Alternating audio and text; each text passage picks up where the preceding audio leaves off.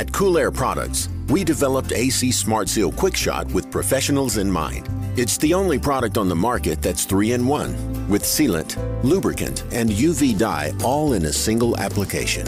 It's non-toxic, non-flammable, 100% safe to the touch, eco-friendly, and compatible with all refrigerants. It's a safe solution option, backed by years of R&D, Intertech tested, and has sealed millions of leaks. AC Smart Seal, the professional's choice.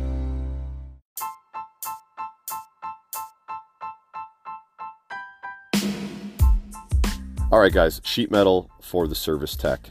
Now, I'm a service tech, have been for many, many years. I've done install back in the day, but mainly piping and stuff. But now that I'm on my own, I want to learn more about metal and just the basic tasks, the basic tools, and how to make my job easier. All right. So we have Craig Migliaccio from AC Service Tech on the podcast, and we're going to go through some basic tools, basic techniques, and just talk about how we can get by with very basic metal skills and how we can improve upon them.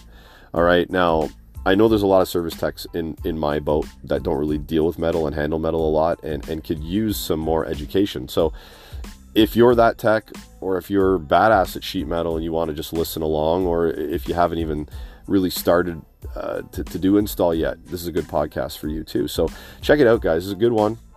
Let's get to it. This is the HVAC Know It All podcast. I'm your host, Gary McCready. This podcast is sponsored by the Master Group, and one of the cool things that I'm using on this city multi-job that I'm on, I got a 10-head city multi-job, and instead of using Unistrut and cushion clamps to mount my pipe above the ceiling, I'm using these Insagard saddles, and the pipe just basically sits inside of it. It's just like a saddle basically, and it sits inside of it. It can't move left or right because it's saddled, it's protected, and we can run our insulation right through it. It's perfect. Like in the past, I've had problems with using cushion clamps in a ceiling, and they start to sweat, they condense, a couple drips on the ceiling tiles, the customer gets upset. Then you got to go insulate all of the cushion clamps, which is a bit of a pain in the butt to wrap cushion clamps that's on Unistrut. So anyway, check those out at Master Group. Check out master.ca. This podcast is sponsored by Cintas, and they've been around forever, providing services to industries. And one of them is uniforms. And like I've been saying, I have tried on the Comfort Flex Pro brand, and I've got some samples. It's stretchy, it's breathable, it moves with you. And we all know that working, especially in hot, humid weather, you want something that's breathable and moves with you so you're not getting all sweaty. So that brand there, I've heard you can drop down a couple sizes in pants. Okay. Now I ordered the right pant size, but I've heard because it's stretchy, you can actually fit into a smaller size. So if you got that beer belly going, like the dad bod going, then there's no worries there. So if you are up to checking out Cintas, you can check out cintas.com/HVAC Know It All. That is CINTAS.com/HVAC Know It All. Welcome to the HVAC Know It All podcast. Recorded from a basement somewhere in Toronto, Canada. Your host and HVAC tech, Gary McCready, will take you on a deep dive into the industry, discussing all things HVAC. From storytelling to technical discussion. Enjoy the show. All right, Craig, that countdown is like kind of like it's leading up. The audience can't see it, but it's counting down 6, 5, 4, 3, 2. Let's go. Yeah. So we've been talking about getting together on a podcast for a while now, and it's actually happened. And I'm super excited to have this conversation with you, man, because your YouTube channel has grown. Like, I mean, what are you at now for subscriber wise? We just celebrated 300,000 subscribers. That extremely thankful. It's awesome. That's incredible, man. Like you're like well on your way to 1 million. Like, I mean, you could in a couple of years you could be at 1 million, man, the way you're going. And I think that's crazy. You would literally be the first person is there anybody in the trades that are at 1 million subscribers on YouTube? Do you know? I think there's a lot of like DIY kind of channels that are out there, and home repair and different things like that that are up there for sure. Generalized stuff for sure, but you're like a niche, right? You your specialty trade, which I don't think anybody is even close to that in a specialty trade. So, yeah, no, I mean, never expected it to happen, and at first just started making the videos for my students in the school when I started. So it was, and it kind of just took off from there, and people seemed appreciative about receiving the videos and everything. And so we just kept going, and that's where we're at now. Awesome, man. So tell us about it. Like, the name of the channel is AC Service Tech. You're wearing the hat, you're wearing the shirt, representing the brand. And like, tell us about it. Like, what spawned the idea? So you're saying that you did it for your students in school. So you were teaching at the time when you started the YouTube channel? Yeah, so I started making YouTube videos while I was teaching the high school students and the adults at night. I taught at a county technical high school, and a friend of mine who was making websites and doing all that said, I would love to make YouTube videos. If I knew anything about construction, that would be awesome. And he actually encouraged me to start making them, and I had no idea what I was doing. And had a lot of tics and things like that when I was talking, and probably still do. But people have called me out on it and, helped me improve on that stuff. But basically, I started making the videos to show the procedures for my students. So if I was out sick or whatever, we had those videos, or at least the students could refer to them at night if they wanted to, in order to get ready for some type of maybe procedural test or something like that we were doing in the classroom. And so really there was not really any YouTube response for maybe 6 months or so. And then all of a sudden summer hit, and we started getting a lot of comments and views and things on the procedural videos. And that's one thing that with AC Service Tech that we are now really focusing on, is showing students how to do the procedures step by step. Okay, here's what we used to do. This is what we now do. This is why it can save you time. This is how it can save you any type of frustration. It can make you more valuable. So that's really what it's all about. And then just breaking big complex things down to a layman's terminology so a 15-year-old kid can understand it, or a seasoned tech can understand it, and trying to also give that the high-end troubleshooting, maybe the younger technician doesn't understand, but you're trying to throw some nuggets of what you do know into that training, but also making it easily understandable. So that's what we try to do. Cool, man.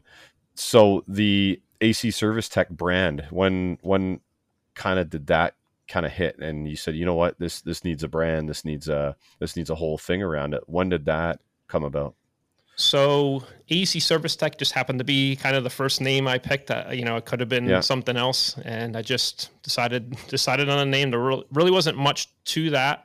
But when we started really kind of getting serious was while I was teaching in school. I was also running my business and doing service calls at night and change outs on the weekends and things. And, I got young kids at home, and that's the most important thing. I was also doing the videos and also writing a book. And so, all that stuff, that was a lot, too much, honestly, as you can imagine. And then I had left the school and tried to focus on finishing the book. And so we got serious after I left the school and tried to hone in on making sure the words in that book were exactly what I meant. And so I got together with a retired English and math teacher, a friend of mine named Frank Ackley.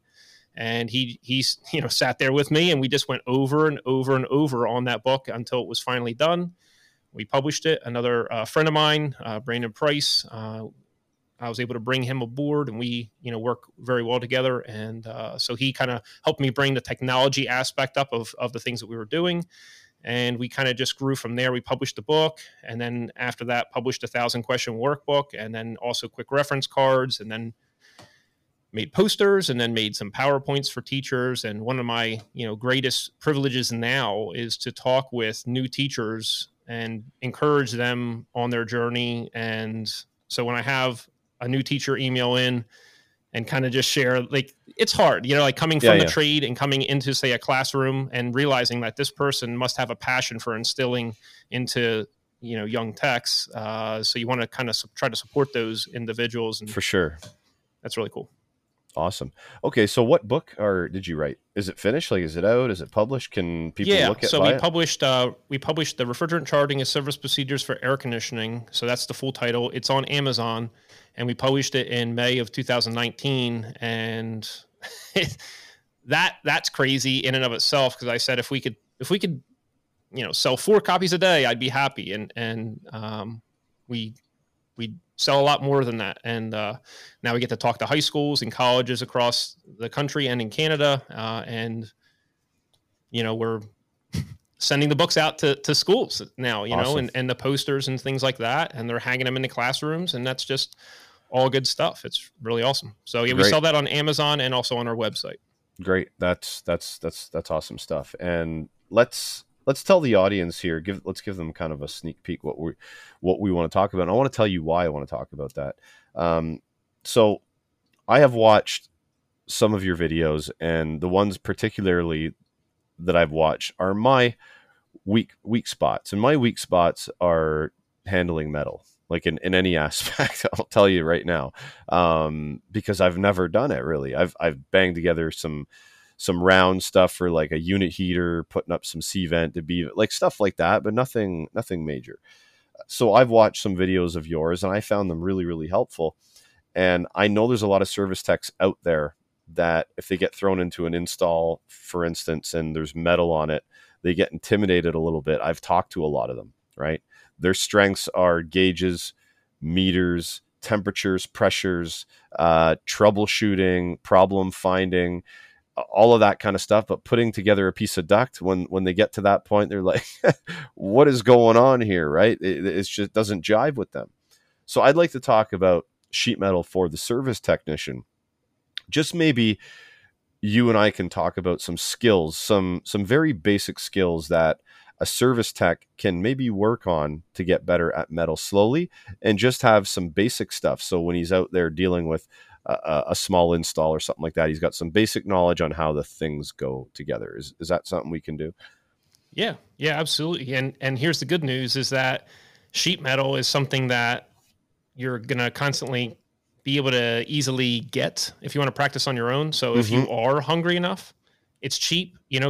Technicians are ripping it out of old installations. You could practice on it, make your cuts, do some joints, do some bending. Like I said, it all comes down to if you're hungry enough, and then you're practicing those skills. So then when you're put into a situation where you're doing a change out, now you can make good time doing it. You kind of put yourself in some situations where you're getting some measurement points, maybe make a transition up, but it really just takes time. So you can't imagine you're going to fly through it where it's going to look clean if there's no practice behind it. Yeah, I totally get that. And some of the practice gets done on customers' job sites. Yeah. It's just the way it is. So let's start with the tools. I mean, there's a ton of sheet metal tools out there. And I mean, I go into the supply houses and I look at them and I'm like, what's that for? What's that for? I know the basic tools that I need to get by. So what are the most basic tools that a service tech should have with them just in case they got to do some metal? So right and left tin snips. Yep. The upright tin snips. I've talked to a lot of service technicians, and they say they could do everything with just an upright pair of tin snips, because then they don't need both the rights and the lefts. It's a shame, because I know that it's not going to look as clean unless you have both right and left-handed snips. I like to use the snips that have the smallest point on them. And just so you know, I ended up coming out of residential installation of existing homes. So I was doing a lot of duct work before I started doing service. And so that's kind of where the hand tools come in at. But getting back to the subject, folding tool, also called a breaker bar. You're going to have your handbrakes, and you're going to have your 3-inch Malco snips, or 3-inch, Hillmore snips. So you're going to need something to cut long sheets of metal out with. You can do a lot just with those basic hand tools. You're going to need a snap lock punch. That's another one. The 5-blade crimper. So can I ask you one question? Sorry. Yeah. When you say upright snips, is that just the yellow handle ones? So I don't use the yellow handle ones unless I'm maybe cutting some S-lock or slip slide, but you can really use bulldog snips for that. But No, so these, you have the mouth is perpendicular to the handle. So the handles are up in the air. And so you'll have, you'll be cutting with the tin snips. You won't have to turn your wrist horizontally. You can just have your wrist and have the handles kind of coming up into the inside of your hand. And then it's hard to describe, on a podcast, thinking that nobody's going to see my hand actions that I happen to be doing. Yeah. No, but as long as we get the gist of it, and just these are them right here. But yeah. So basically, the jaw is to a right angle of the handle, basically. Okay. Right. Yeah. All right. Cool. I don't have those, so I mean, my right-handed snips today, for some reason, the spring stopped. It stopped like popping back out. It just kind of clamps in and stays there. So I'm in the market for new snips. So what snips out there do you find are, I mean, let's not talk economical. If we're going to do our job right, we need good tools. What is a good set of snips?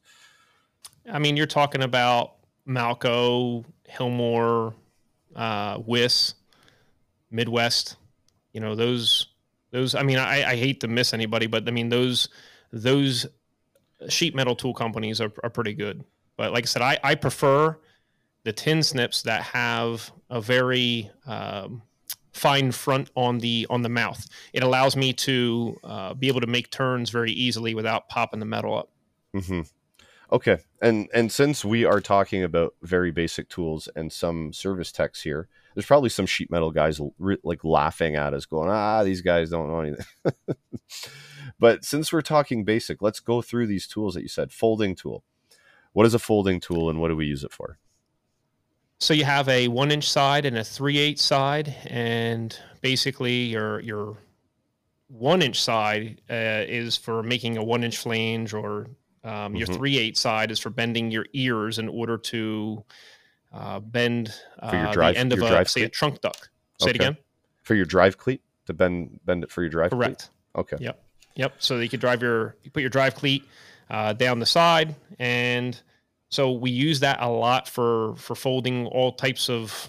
I use it as a straight edge. Use it as a something that I can try to make a little a break in the sheet metal with. Mm-hmm. So I use that quite a bit, and most technicians have a 12-inch, an 18-inch, and a 24-inch folding tool. Okay. So handbrake. What is it? Was a handbrake? So the handbrake has 1/4-inch, 1/2-inch, 3/4, and 1-inch little notches on the side. Okay. And so we utilize that once again a lot. So I use the handbrake in combination with the folding tool in order to bend my ears properly to the exact like squish them down to the proper depth. Okay. And so we also use that for if we are cutting a hole in the side of, say, an existing plenum in order to run a new duct. Like you're putting a takeoff in. There's different types of takeoffs. You could do a slide and drive takeoff, or you could do one where you're folding in all the tabs on that takeoff. Yep. But if you have not had one made beforehand, you're going to just cut it in and slide and drive it in.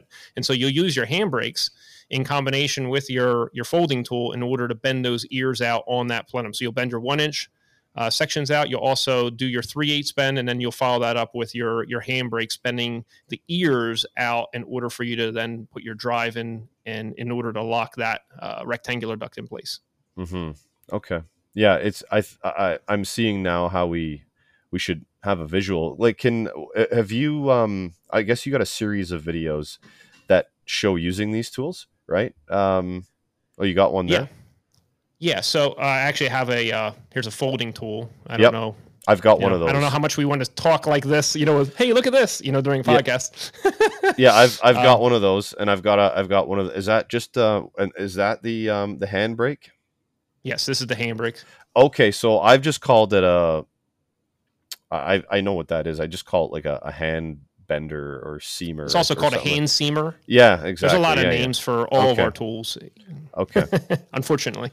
Yeah, I've got an ancient one of those. It's super, super ancient. Okay, so move on to, you also said snap lock punch. What is that? Quick break, guys. So JB Warranties, we've talked about it in the past. They are there to provide your customer with a service. That service is warranty beyond the manufacturer's warranty.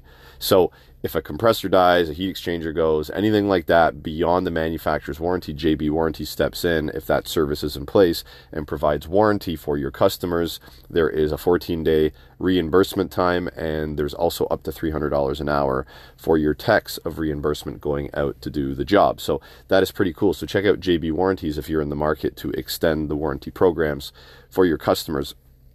Company Cam is also another app that helps you get organized within your day-to-day, like a CRM, but not a CRM. Basically, what it helps you do is collect information for jobs. They land on the cloud in one place. They don't take up space in your phone. So instead of sifting through your phone for email, like pictures and emails and text messages and all that, you can go directly to the Company Cam portion of that job, click on it, and everything that's happened on that job, all the images, videos, voice memos, memos in general, if you're writing, they're all captured right there in one spot. So it helps keep the job organized. So check out Company Cam. All right, a couple promo codes here, guys. So the first one is at TruTech Tools. It will save you 8%. The promo code is Know It All. Just one word, the way it's spelled, KNOWITALL. Most things in store are included in the promo code. So if you guys are interested in purchasing something from TruTech, at checkout, apply that code. You will save 8%. The other one is from emotorsdirect.ca. Now, emotorsdirect.ca is a motor supplier and I guess motor accessory supplier. So if you want to order online, like you can order these motors straight. If your company has an account or something like that, you can order these motors straight to your house. They get delivered and you leave straight from your house and go to the job site. That's kind of cool. That way you're not having to stop at a supplier and whatnot on your way in. But it's up to you if you like that route. So the promo code for that will save you 8%. That promo code is HVAC Know It All. That is a promo code to save 8% at emotorsdirect.ca. The other one we're going to talk about here is the Danfoss installer app. We all know about the Ref Tools app and how it's got that badass refrigerant slider. Well, they've come out with a new app recently. It's more geared towards the heating side, and what you do with it is go in and you can do some flow calculations. You can go in and find parts. There's a few things that you can do, a few tools in there that you can use on the hydronics side of things. So check that one out. That's the Danfoss installer app. So let's talk about brazing. Brazing has, let's say the test of time. Brazing has passed the test of time. Okay, and I've been using solder weld rods, and Supco distributes solder weld. So anywhere that has Supco can bring in solder weld rods. You just got to ask them and say, hey, listen, on your next order from Supco, please bring in some solder weld rods. Because I find, honestly, that they flow so nicely. The Silsol, the 15% silver phosphate, it flows so nice. It's really nice to flow. But the alternative to brazing these days, in buildings where we cannot braze, where they will not let us light a torch or have a flame, Rapid Locking System has come in as a wicked alternative to brazing with their press system. Now, the tool is expensive, yes, but if you talk to techs that have used it on large jobs, they say it pays itself off in no time. So if you're looking for an alternative to brazing, check out Rapid Locking System. So let's get back to the podcast. So we use the snap lock punch to put end caps onto ducts, so we don't have to use slide and drive in order to put an end cap on the end of a plenum. So if we field fabricate a plenum, we can secure that in place just like you would the end of a gutter, like a gutter cap onto the end. The snap lock punch allows you to not use any screws in order to secure your end cap onto the duct, and it also allows you not to have to worry about doing a slide and drive connection, which doesn't really look very clean compared to being able to bend it all out yourself. Okay, so you have to bend out the cap and then you use the snap lock punch to fasten it. Okay, perfect. All right. So is there any other tools? Actually, you did say crimping tool, right?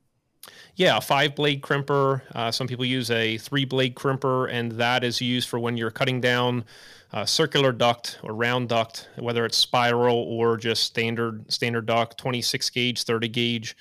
So basically, when you cut that down, you need to then crimp it with the 2 tabs inwards and the 3 on the outside, and that's going to concave the end a little bit so it slips into the next section of duct. Mm-hmm. So that's what we use the 5-blade crimpers for.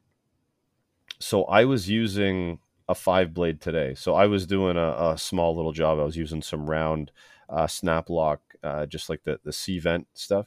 And I was finding that, and I had a couple of spin-on takeoffs as well. Like, the spin-ons, you got to cut the hole in the, so the spin-on, the elbow wouldn't fit into it. It was like super tight. So when I was using that 5-blade crimper today and I'm crimping it, I was noticing how it kind of like angled it down more so it could actually fit inside.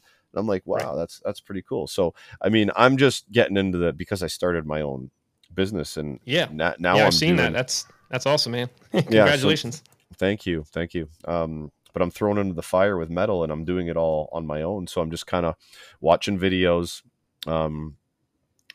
literally practicing at the customer's site. Like, and I say this not for people I don't know. Like, I was doing an install for a friend, and I said, I'm just going to take my time, and I'm just going to do it. And I bought some of the metal myself, and I'm playing around with it and cutting it out and putting it on. And I'm like, nope, that doesn't look right. I'm going to try it again until I got it kind of the way I thought it should be.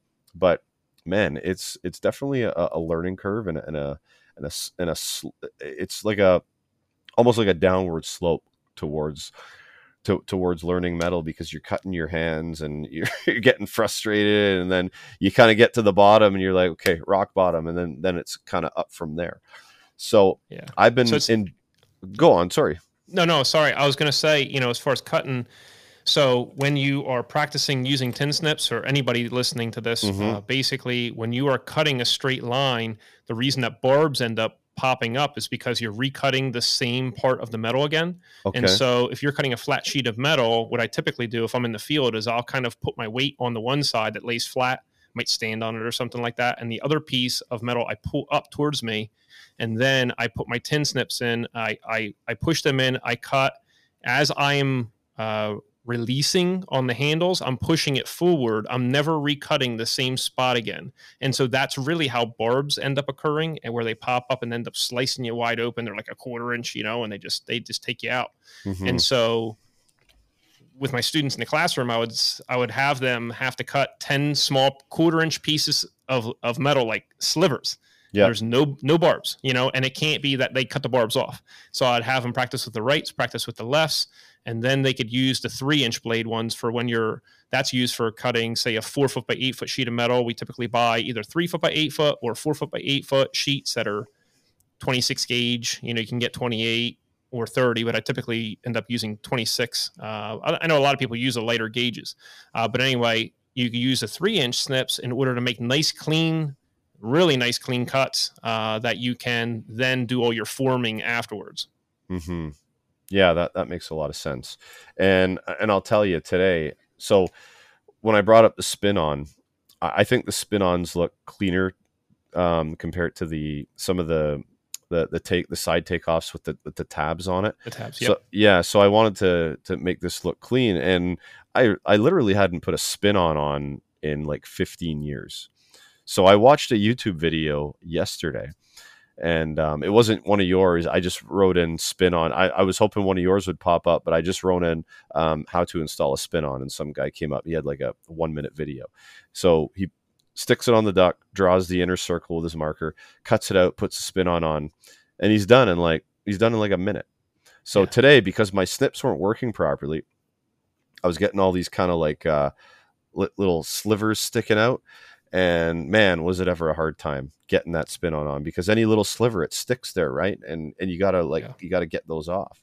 So if your snips are, let me ask you this: if your snips are doing that, you can't get them off, is there a trick to like use your hammer or anything like that to kind of bang it flat or bang them on the inside that will work, or do you just got to get them right off with if there's a barb, you can So a couple things. I think you said the tin snips were staying in the same position, and that has to do with the bolt and the nut on the mouth, the jaw assembly right there. Okay. And it might be too tight.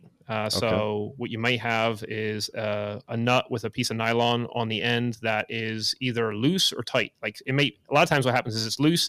You end up trying to retighten it back on to get a nice clean cut. Okay. You end up over tightening it, and then you just struggle with it. So it might be time for new tin snips as far as that goes. And sometimes the spring breaks as well, depending on use. I've used hand brakes until I put them in the ground, before basically use them so long where the spring ends up breaking. Mm-hmm. But anyway, so that's the one thing. So as far as cutting the barbs off, what you want to do is you'll take your handbrakes, you'll make them flat again, and then cut them off. The other thing that you could do is if you absolutely had to, you could take a hammer on the one side, a hammer on the other side, and you just tap it, and it'll smooth it out that way. But really, you're using your handbrakes for all that flattening of the metal. Mm-hmm. Okay. Sounds good. Now, I kind of interrupted you when you're going through the list of tools because I wanted to hit on some of them as you're going through. Is there any other basic hand tools for sheet metal that we should have? So you're going to need, a lot of techs end up using a screwdriver, but you're going to need a slot tool. So you're going to be hammering that. It looks like a flathead screwdriver, and you're hammering that into the duct on an angle, and that's in order to cut your hole. And what it's really doing is it's shaving out about 1/8 of an inch of metal as you're beating it along there. Some guys end up using, instead of that, they use just a unibit. It just depends on the shavings that come off of a unibit in order to start a hole. You don't want to be leaving shavings in the duct. That can only happen if you can basically turn the duct and let the shavings fall out after you're done. And so then you use your tin snips after that. It just depends on how many jobs you're doing as far as the sheet metal tools. Like I said, I tried to go through a list of beginner tools. I have a video on that. And I don't have a crazy amount of sheet metal videos out there. I probably only like maybe 10 or something like that. But we have the ones with making the plenum a couple different ways. We have making a pan. We have making a filter rack, like cutting one into an existing plenum. We've got a couple on 2 different ways to make a plenum. We have some other ones coming up. We also have ones on just like knowledge base, like what they're all called, and misordered parts like grills and things like that, where the short dimension gets confused with the long dimension, whether you're in the floor or on the wall. But anyway, getting back to the tools, you don't need a whole lot if you're a service technician doing the job. There's a ton of tools that you could get, but that's the basics right there. Your upright tin snips, that's kind of like a bonus. Your rights, your lefts, your hand brakes, which is also called hand seamers. Your folding tool, you're probably going to have a 12-inch, an 18-inch, a 24-inch folding tool. Then you're going to have your slot tool for basically beating with a sheet metal hammer into the duct. Some guys use a regular hammer, but a regular hammer is rounded on the front, whereas a sheet metal hammer is more flat, and then it has a point at the end for banging over your Pittsburgh and kind of like locking in your sheet metal. Then you have your snap lock punch for putting end caps on. You have your 5-blade crimpers. You also have your 3-inch tin snips. That's the basics for the hand tools that you would typically use. I'm sure I'm missing some, No, I know that I've seen people online go, this is all you need, and they're literally holding out like 5 or 6 tools to start doing sheet metal projects.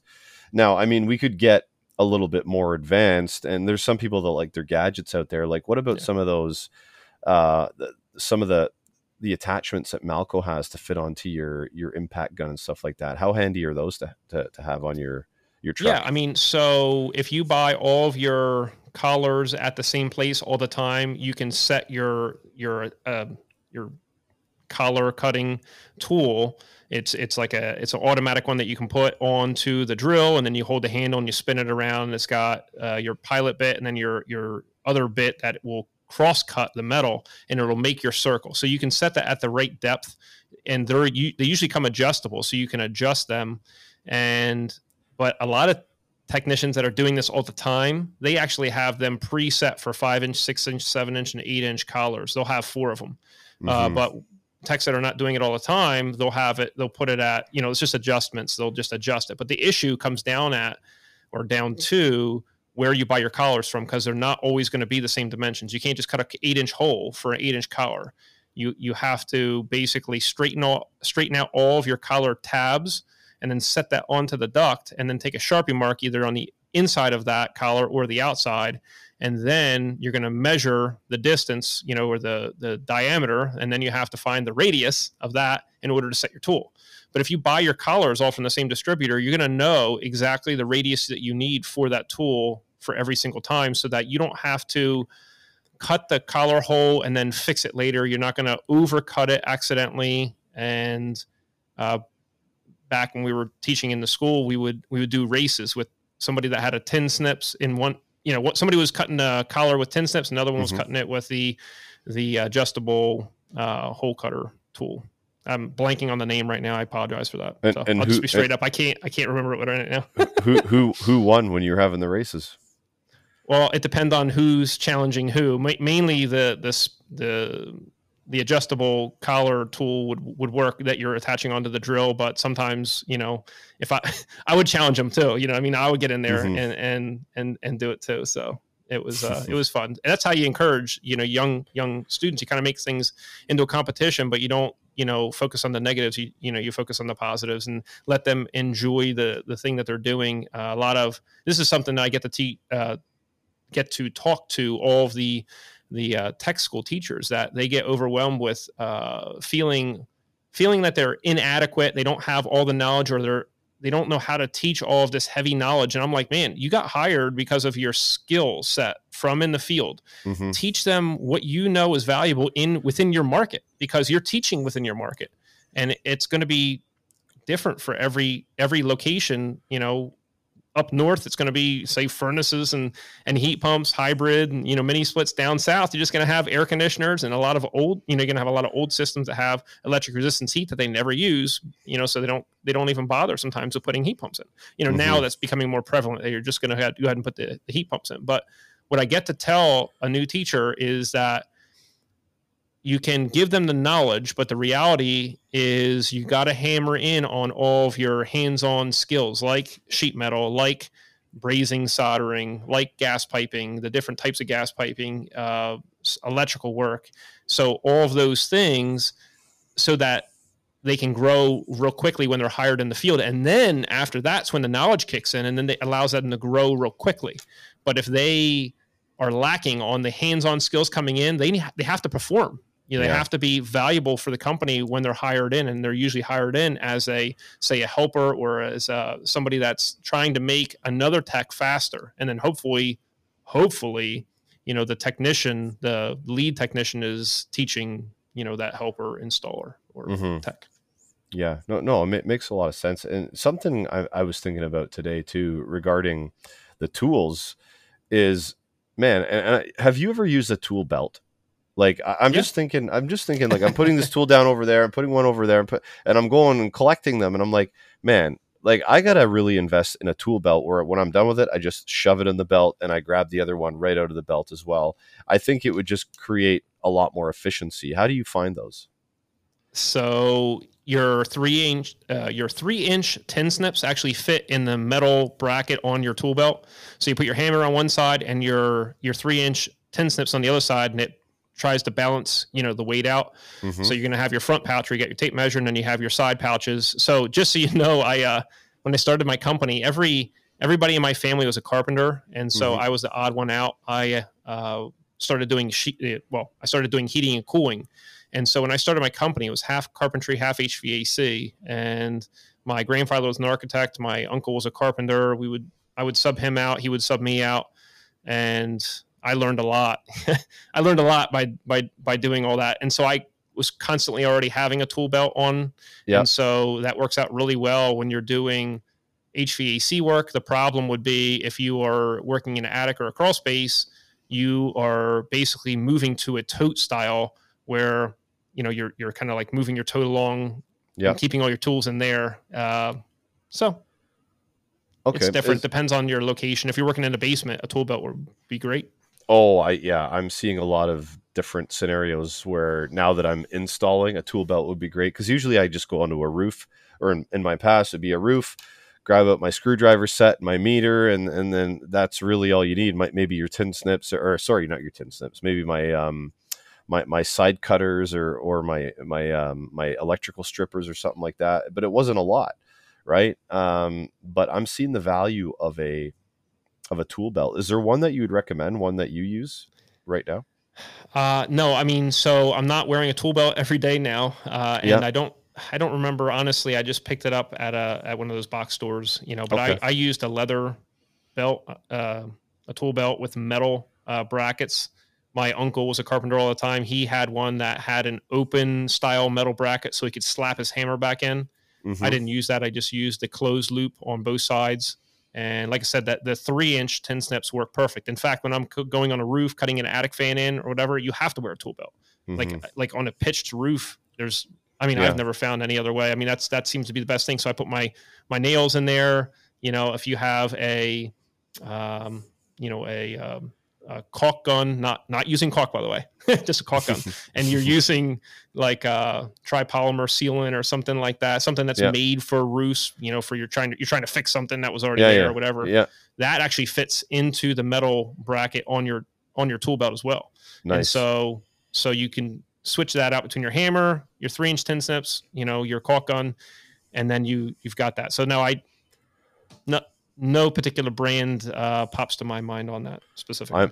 I'm actually just going to see if Vito Pro Pack is. I love those bags, and Yeah. most techs Fantastic. these days do. I'm going to see if they have a tool belt, because this could be a game changer for me, and maybe some other techs too. Yeah. But you know what? It didn't pop up right away when I put it in. It's just a bunch of backpacks. I'll look later. Okay, so the last thing I want to get to with you is there's a lot of service techs that'll get friends and family and neighbors and whoever, and word of mouth may spread because they want to do some change outs on the side or whatever, just to earn some extra dollars or extra cash. The problem that I had when I was doing it back in the day is like, okay, I pull out a furnace, put the new one in. So now the new one is a bit smaller. Now I have this gap of about a foot that I don't have any metal in. And I'm like, do I go to a metal shop and measure it up, have them make it? Or do I make it on site? Yeah. I can't make something like that on site. But I saw a video once, maybe a couple of years back, where somebody was actually creating single panels, like side, back, and front, and piecing it all together just with some S-cleat, and it looked it looked clean when they were done. And I'm like, this could be a method that I could use. So what do you think of that? Have you used that before? That's exactly the method for making a transition between an existing duct and, say, a furnace and evaporator coil. What I would typically do is I'd try to, if I'm doing a change out, what I would do is I'd line up the back top corner with the back top corner of the supply duct. So at least I have two edges that are straight. Mm-hmm. And then I would do exactly what you're saying, is instead of making a straight just box plenum, which is going to be bad for your static pressure, you want to make a transition whenever possible. It's cleaner. It's going to perform better. If you have an ECM blower motor, it's going to cost less to run it before, by pushing the same amount of airflow. So the way that you would do that in the field is you would make it out of typically 4 pieces of sheet metal. And in that case, you would use S-lock and screws. That's probably the easiest way to do it. And so you do one at a time. And if you have your back lined up, it gives you a straight edge to start for your top and your back. The other way to do it is your top and back piece could be all one, and then just bend that one seam. But it is simpler to just make it out of 4 pieces. So I totally agree. That's exactly. And in fact, I am planning on doing a video like that. I just, I'm not sure exactly when I'm going to get to that. Yeah, but I will. Yeah, we're going to do it. Awesome. And when you do, please send me the link, because Sure. I can, or you can even send me like a snippet of it, like a 1-minute thing, and I can share it for you, like on Instagram or whatever. So what else was I going to say there? I had something that I thought was, oh yeah, this is what I was going to ask you. I want to get your opinion on this. I don't know if you do this or if you don't, or if you've taught this, or if you did it when you were working in the field a lot more, but what about putting like, so case coil. So we have an air handler, like let's say it's a furnace, and then we have a case coil. And most times the installer puts the case coil right on the furnace. Now, I don't know where this came up, but it's like, why don't we put a piece between the furnace and the case coil just for checking static pressure perhaps, or for getting a borescope in there to check the heat exchanger? Because if that case coil is sitting right down on the furnace, you kind of don't have any opportunity to do that. What do you think about that? So from what I understand, that where that came from in a new installation, and I've done it on many new installations, is when you're in a downflow position, you are basically providing an area for the air to gather before it goes into that coil. It depends on how, you know how some A coils will have a large flat plate on the very top, and it kind of restricts the air. It kind of hits it in the downwards position. Yeah. And so you are allowing maybe a 6-inch or a 12-inch gap between the furnace and the evaporator coil to have air be able to gather. And also for the when a furnace, the gas shuts off and you are continuing to cool the heat exchanger down, it's just allowing more of a space so the hot air doesn't get trapped there between the coil and the furnace. At least that's how, that's one of those things I don't have an exact answer on, but that's how I understood it, in reference to doing it. And the other thing is sometimes the coil, the top of the coil and the supply side of the furnace don't quite match up. So it's nice sometimes you're forced to have to put some type of a transition there. And so that's a bonus. Now you're also mentioning, what I hope people are now doing more and more and more, as more HVAC education gets out there, is you're checking your static pressures there. Yeah. And so it gives you a good location to check it where the air is not all disturbed and turbulent, because you have a more of a location to check it there. Yeah. And I also think that the bonus is if you can drill out a small hole for a borescope to check heat exchangers, I think it would be very cool to do that as well. So I mentioned it one time, and I tried it 3 or 4 weeks ago, and I thought it looked really good. I had it made by a shop just down the road from me, and it was basically, it matched the width and length of the case coil, and then that sat on the furnace, and then the case coil sat on top of that. So it was just basically a straight line going up, but it looked clean. I did inside, I had them do inside flanges. So the flanges are on the outside, they're on the inside, and it looked super clean. So I kind of like the idea, and I know some other techs have done it as well. So I just wanted to get your thought on it. No, I agree completely. And sometimes you can actually put your mastic on the inside as well when you're sealing it. The big thing is, sealing up all of your air joints. And then for all your test points, you're putting your test caps back on there, whether they're metal or plastic. Typically, if it's 3/8 or 1/2 inch holes that you're using for a borescope, you might be using, 1/2 inch or maybe 3/8. I'm not sure if they would fit for 3/8, but 1/2 inch, that's a pretty common size. Yeah. But we use 3/8 for the static pressure tips a lot of times. Yeah. Okay. One last thing, and then I'll stop bugging you for the night. You mentioned mastic.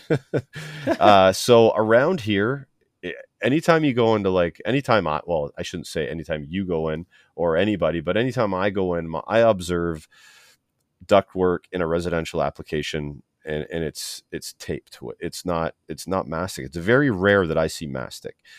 I don't know why that is. Maybe because we're not extremely humid here, maybe humid a couple of months of the year, and we don't have it peeling off like maybe some other humid climates would. But mastic over tape, would you say, is probably the best way to seal a duct system?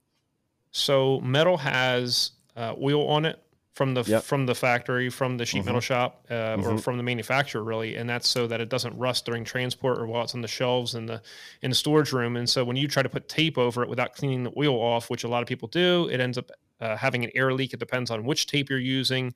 And the same thing occurs here, where a lot of the systems that maybe you're taking out or you're redoing was never masticed to begin with. And I think that really comes with education. And I was talking with a couple different manufacturers about this, and people are caring more. And back when I started, when I got stuck at it, there was no YouTube to find the answer. I was told to go out to the street as a service tech, clear your head, then come back in again and force the thing through until you fixed it. And so there is definitely a change occurring in the industry, that people are caring more, taking more pride. And you can even see it on Instagram with people posting the jobs that they've done and everything like that. Clean cut is cool now, and so before, back when, nobody, like when I started, you never saw that kind of stuff. You had people take pride in their work, but not to the extent that there is now, which is really cool. Like, you get to encourage people to do a better job, which makes them more valuable and does a better job for the homeowner. That's beautiful.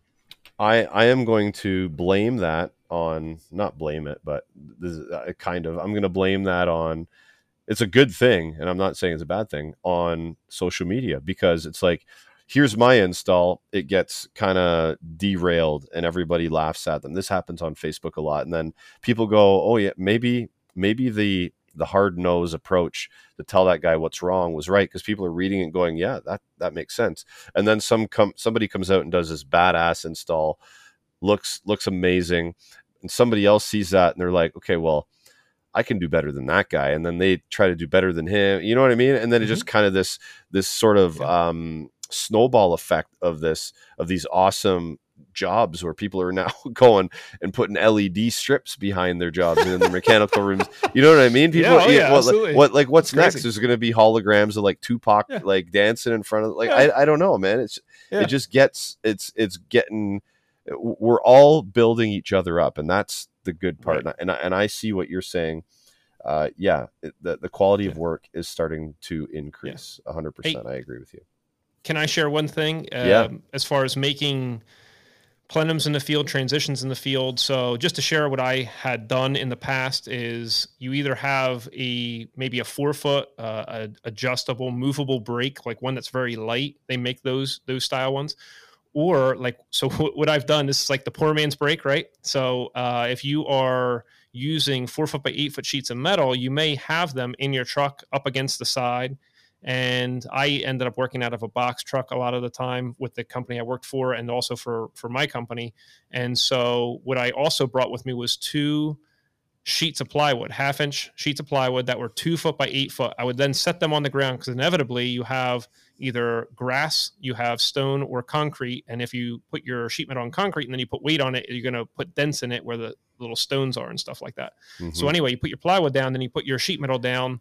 And then so that's literally just a place to set your sheet metal sheet on. But then I also had a 2 foot by 4 foot sheet of plywood. And I did do a video on how to make a plenum with that sheet of plywood. And so you are going to have knee pads, and you put your knee pads onto the sheet metal, and you can do all your cross breaks. You can do all your bends with that. I saw that video when you're using the piece of wood to make the cross break. I thought that was awesome. Right. And so it's kind of silly. I'm just carrying all this sheet metal around with me. And even when I was making a cover for package units, so we did mobile homes and and regular homes. So I did residential, light commercial. I also did mobile homes, and you need to make sure that you're sealing up where your package unit ductwork goes through into the crawl space at. And so I would make this one piece of metal with in this method. There's no way you're going to be calling and being able to I guess you could, but I mean, it's not practical. You have to make this on site, like this little cover, so that you can butt your package unit up against the building in order to then also give your package unit room for the coil to be able to reject heat. And so you have your fresh air coming in. So you can't just push your package unit right up to the side of the building. You may have to hold it off 12 inches, 18 inches, maybe 2 foot off of the building. But then you have your ductwork coming off of the package unit.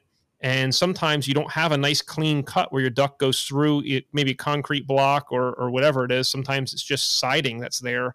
And so you have to make a cover that an animal is not going to get into the crawl space and end up making a home inside the ductwork, all that silly stuff. But I would end up bending that all on site, and you kind of have to like bend it, put it in place, check it, adjust it, use your handbrakes, and play around with it until you got a nice, really good seal. Nice. Okay. And that the video when you're using the wood to cross break, that's what you were building in that sort of? That what you were just explaining? The wood in that video, when I was making a plenum in that video. Oh, okay. And all right. I only used, I just set the sheet metal on the ground, and I only used the little 2 foot by 4 foot sheet of plywood on top. But realistically, literally what I had in my truck was 2 foot by 8 foot sheets of plywood, and then a little other piece that I put my weight on. And so there's other tools that you can use,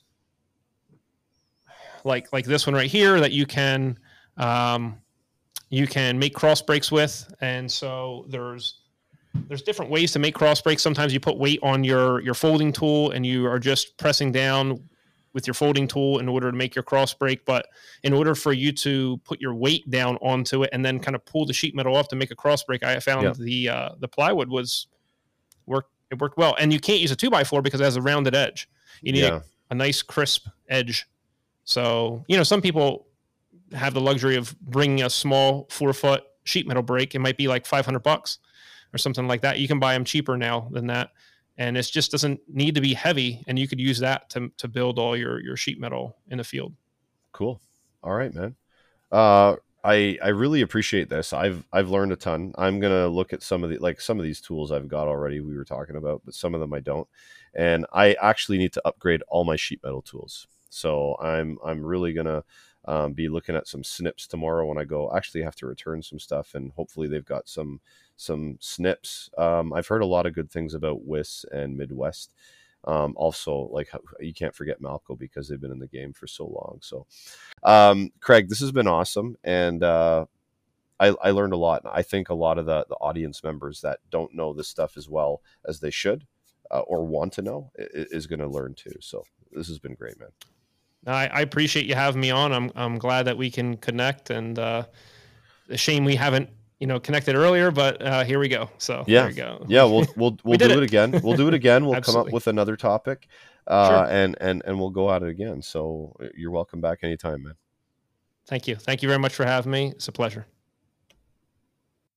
Man, that was such a good conversation, and I got to thank Craig for getting on here and having this conversation with me, because I've implemented some of the things we've talked about already, and I've went out and bought some of those tools, like the upright snips. I went out and bought a set, I think the very next day after we had that call, because I was going into a supplier that sold some tools, and I grabbed a set. I also grabbed some other stuff too.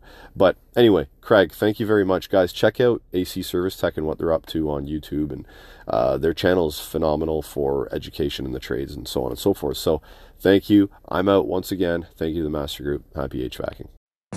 Hope you enjoyed the show. Follow HVAC Know-It-All on Instagram, Facebook, YouTube, TikTok, Twitter, LinkedIn, and anywhere else Gary feels like popping up. This has been a Two Smokes and a Coffee production.